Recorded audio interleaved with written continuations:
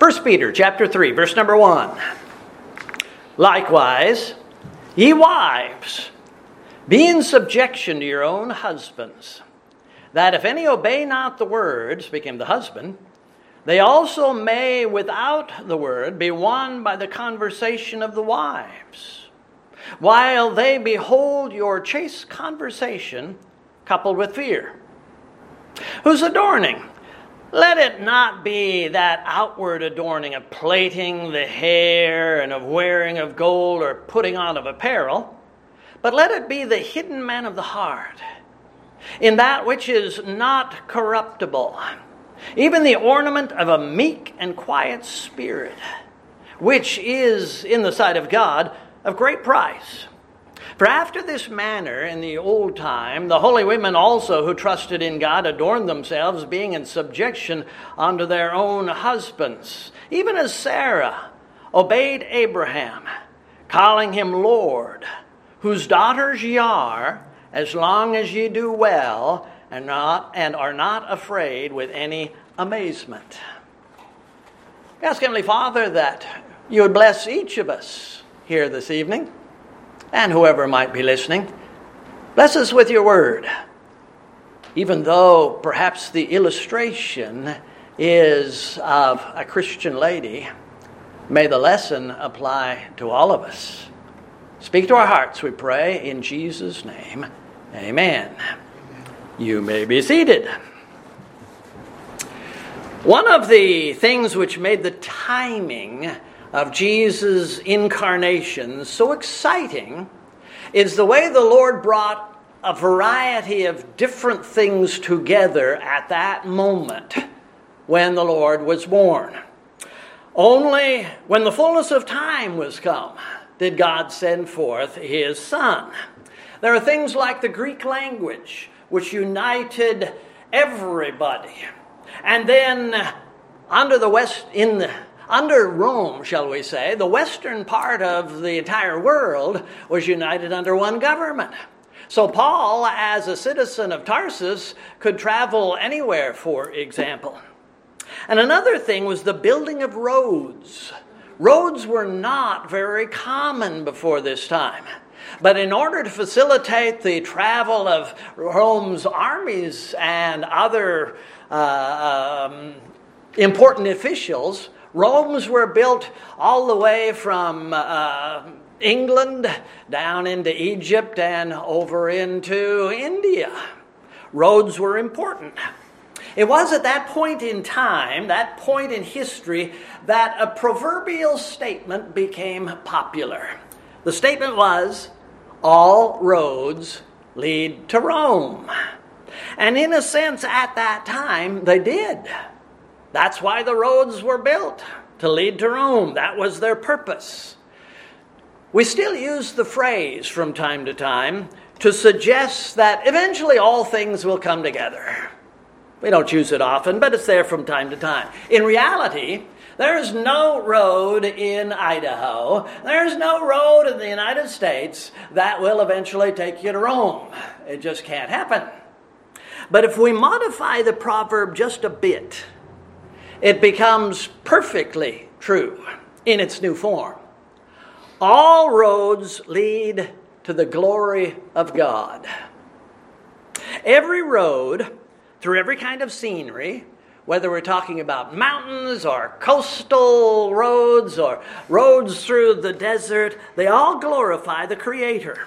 Creation, even in its fallen and cursed state, I think, always glorifies the Lord. And then the salvation of a few unworthy sinners, that glorifies the Savior. And even those that do not come to Christ, the judgment of unworthy sinners, wicked sinners, that also glorifies the Lord because it exalts his holiness. The service of God by his saints magnifies his name. Whether that service is being performed by a preacher or a Christian plumber, it doesn't make any difference. In our scripture, we have an example of this, especially when we add this picture, this illustration, to those that Peter has already shared with us from chapter 2. All roads lead to God's glorification. Okay, we look back on the verses that we've just finished in chapter 2. For hereunto were ye called, because Christ also suffered for us, leaving us an example that ye should follow his steps, who did no sin, neither was guile found in his mouth. Do you remember the context in which that was given? Who, when he was reviled not again. When he suffered, he threatened not, but committed himself to him that judgeth righteously, who his own self bare our sins in his own body on the tree, that we, being dead to sins, should live unto righteousness, by whose stripes ye were healed. For ye were as sheep going astray, but are now returned unto the shepherd and bishop of your souls. You remember the context? Peter was speaking to servants. That was the context. Verse 18. Servants, be subject to your masters with all fear, just as the Savior was subject to the will of the Father, and he gave himself for our salvation. In this letter, after making his introductions, Peter describes all of God's saints as a chosen generation and a peculiar people.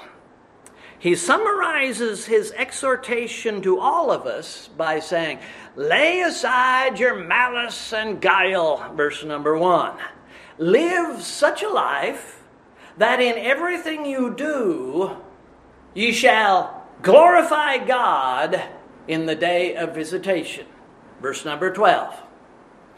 And speaking to all God's saints, he says, submit yourselves to every ordinance of man for the Lord's sake. For the Lord's sake means for his glory. And then he turns his attention to the servants, which we could apply to employees. And again, he essentially says, serve your masters for the glory of your Savior. This is acceptable with God.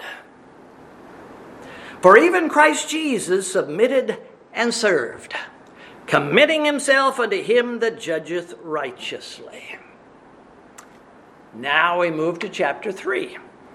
In this chapter, Peter sets his sights on another major group of Christians. Wives, saved by the grace of God. There were very likely a great many women whom the Lord had saved, but still they were married to heathen husbands. These are the people that Peter is addressing.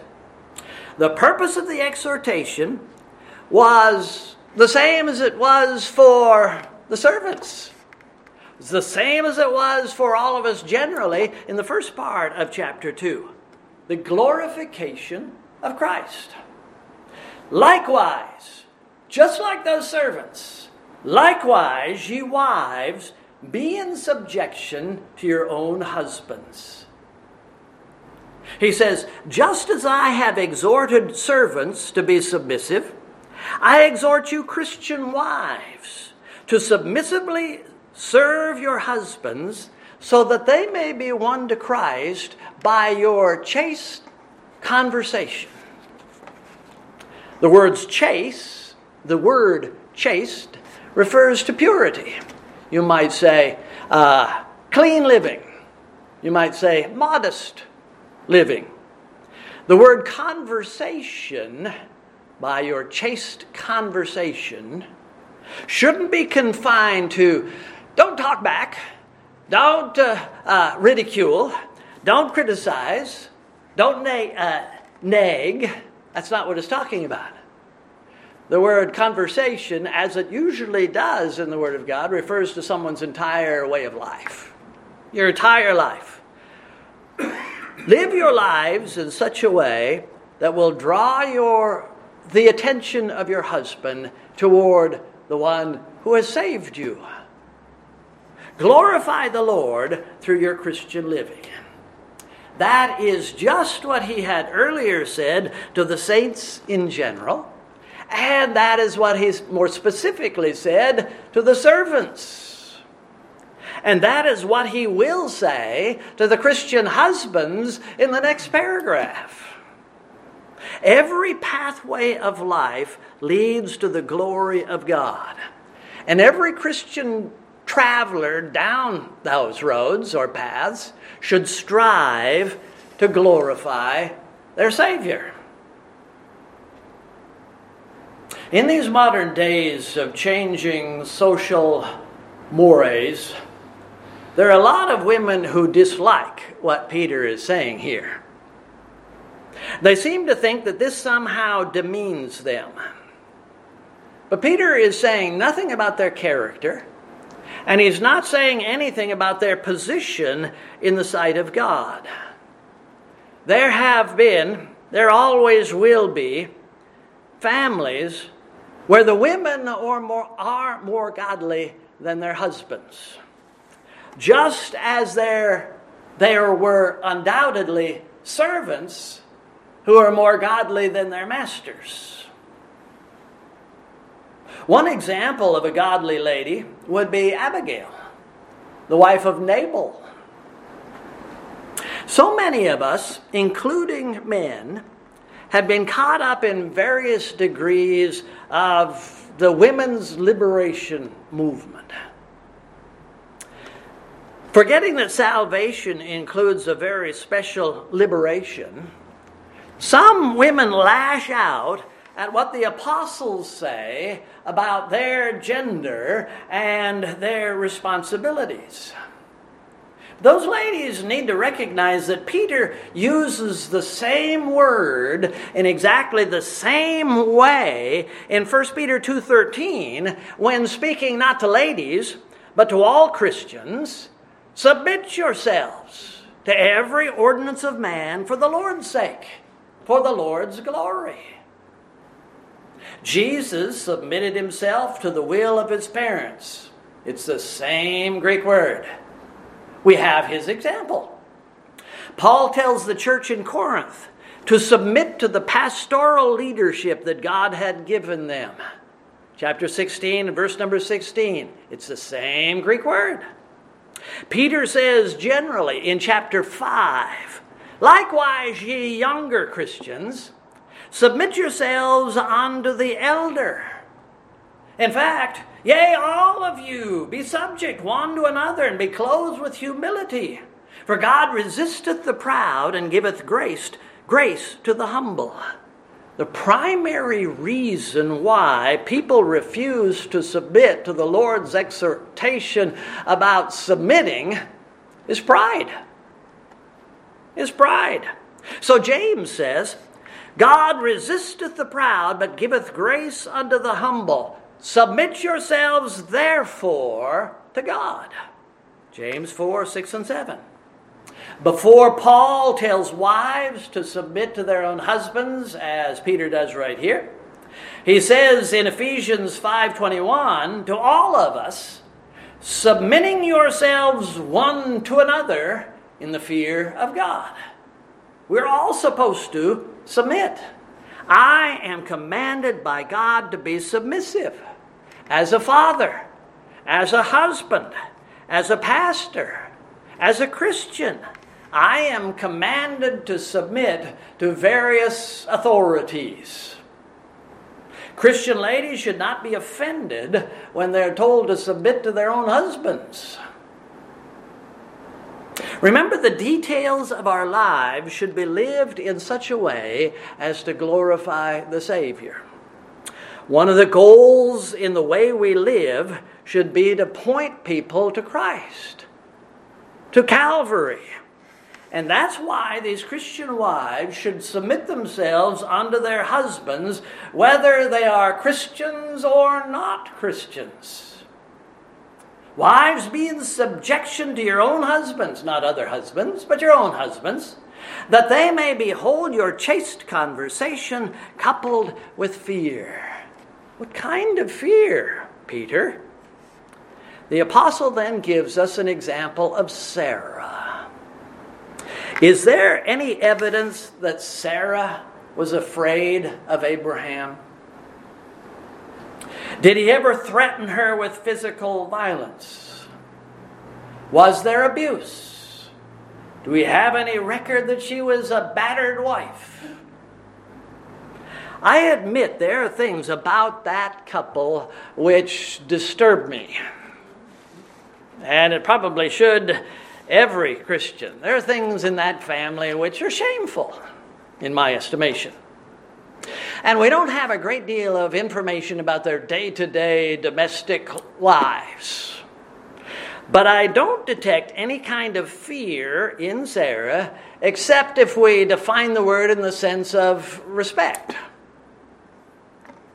It's not true of all husbands, but it appears to be that Abraham earned his wife's respect, not fright. In that context, Peter speaks about the attire of Christian ladies, including Sarah. Whose adorning? Let it not be the outward adorning of plaiting of the hair and wearing of gold or putting on of apparel. Correct me if I'm wrong, but Peter is not telling women not to put on apparel, is he? I think he's expecting these ladies to wear clothes. Everyone must wear some sort of clothing, some sort of apparel. And most people, nearly all women, have hair. And something has to be done with that hair. If nothing more than comb it every once in a while. Peter isn't telling Christian ladies to cut off their hair so they won't be tempted to make it outlandishly ornate, plaiting it. What he is saying is, since our bodies are only the outward containers of our souls and spirits, let's not focus first and foremost on these bodies. It's the inner man. It's the meek and quiet spirit that's important. Dress modestly, keep your hairstyle reasonable, and don't try to impress people with your jewelry. When Samuel was looking for the second king of Israel, Austin referred to this on Sunday, the Lord said unto him, Look not on this man's countenance or on the height of his stature, because I have refused him. The Lord seeth not as man seeth, for man looketh on the outward appearance. The Lord looks on the heart. Remember, the Lord looks on our hearts, not our outward appearance. What Peter is saying about women, he could have said about men. But in their case, the reverse would usually be more appropriate, at least if he was in our world today. It's not that men overdress, plaiting their hair and wearing jewelry. I think it's more that they underdress, particularly when they come to the house of God. They refuse to recognize that God's Old Testament priests were told to dress up when they went into the house of God, and that our bodies are the temples of the Holy Spirit. Treat them as such. Peter says, let it be the hidden man of the heart, in that which is not corruptible, even the ornament of a meek and quiet spirit, which is in the sight of God of great price. The reason many Christian men care very little for their outward appearance is because the hidden man of the heart isn't what it ought to be, where it ought to be. I have seen husbands who would demand that their wives wear a skirt to church, but they wouldn't dress up to go to church, even though they're sitting beside them. Something's wrong there. Well, that's just the way things are in casual North Idaho. Maybe that's not the way it's supposed to be in casual North Idaho. Maybe we should set new standards. Neither Peter nor Paul are opening the doors to double standards. The women have to dress properly, the men don't have to. They're not saying that sort of thing. A meek and quiet spirit are to be found in both Christian men and Christian women. Peter gives us the example of Sarah. even as Sarah obeyed Abraham, calling him Lord. I have a hard time explaining and justifying all the aspects of the Abrahamic home life. Some of it makes sense, I can see. For example, it appears that Sarah had her own tent, her own bedroom, if you like, while Abraham had his. I can see that, I suppose. Reading Genesis chapter 12, 13, 14, all the way to 23, where we have the life of Abraham, it appears to me that that man sincerely loved his wife Sarah. He told, before I get to that next point, I think he loved Abraham more than he loved Sarah, but he loved Sarah. He told his wife, I want you to deceive Pharaoh. That was a disaster. And still later on he said, Sarah, I want you to deceive Abimelech. I want you to tell these men that you are my sister. Which isn't a lie, because she was, but it was deceptive because she was more than his sister. She was his wife, and that's what he was trying to cover up. Say that I am your brother. It's obvious to me that he was telling his wife to do this for the sake of his own neck. And I don't condone that. Can't. Later on, when it appeared that Sarah would not be able to give Abraham a son, he went out and became a polygamist. Can you imagine how difficult it was for Sarah to submit herself to all the whims of her husband? I want you to lie when it didn't look like it was going to be good in any way, shape, or form for either one of them. But she did it. And she was a part of the taking of the second wife.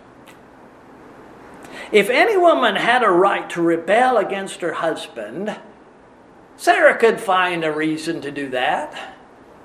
But she didn't. She did what she was told. She went wherever he went.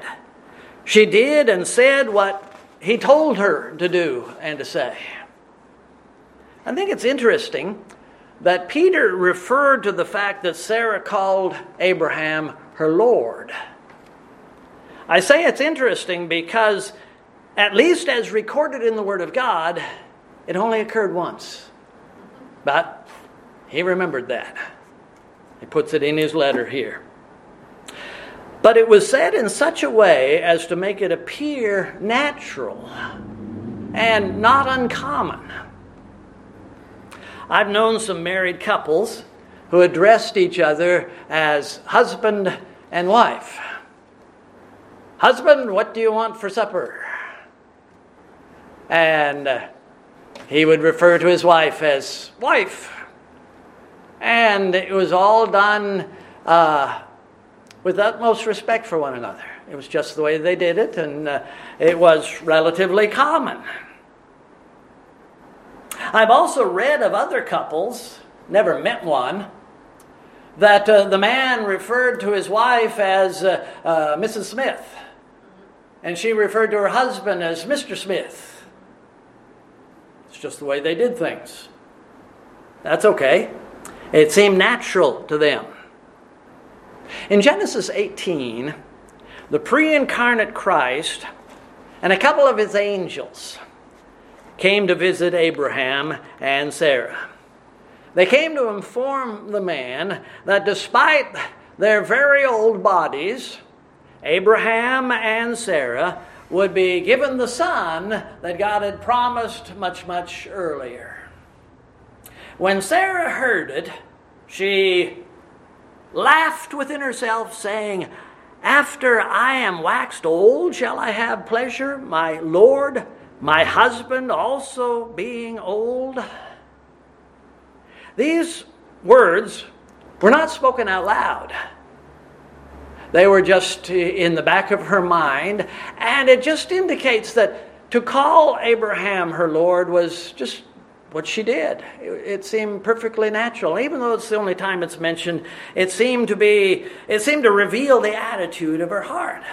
I believe that she loved her husband. It's one of the reasons why she did these things that she might not have done otherwise. She made him the Lord's representative in her heart and in her life. And Peter says, go and do likewise. You ladies will be the daughters of Sarah when your hearts are like Sarah's heart, whose daughters ye are as long as ye do well, and are not afraid with any amazement. Peculiar language. One of my commentaries explains the last clause as, don't let your heart flutter over what your husband says. In other words, trust the Lord and do what he says to do, what your husband tells you to do. It's that husband who God holds responsible for the family decisions. Lady, you don't have to worry about that. It's the husband who must follow the Lord's direction. Wife, don't let your heart flutter too badly about these things. Just do your best to bring glory to the Lord. Laying aside some of the details, the primary point of this paragraph is to keep first things first. The primary point is to live our lives focused on bringing glory to the Lord. However, that can be done. Christians married to unsaved husbands will clearly have a difficult time in doing this. They perhaps must be more diligent than the Christian wife who's married to the Christian husband. But if they will strive to live godly, the Lord will be pleased with them.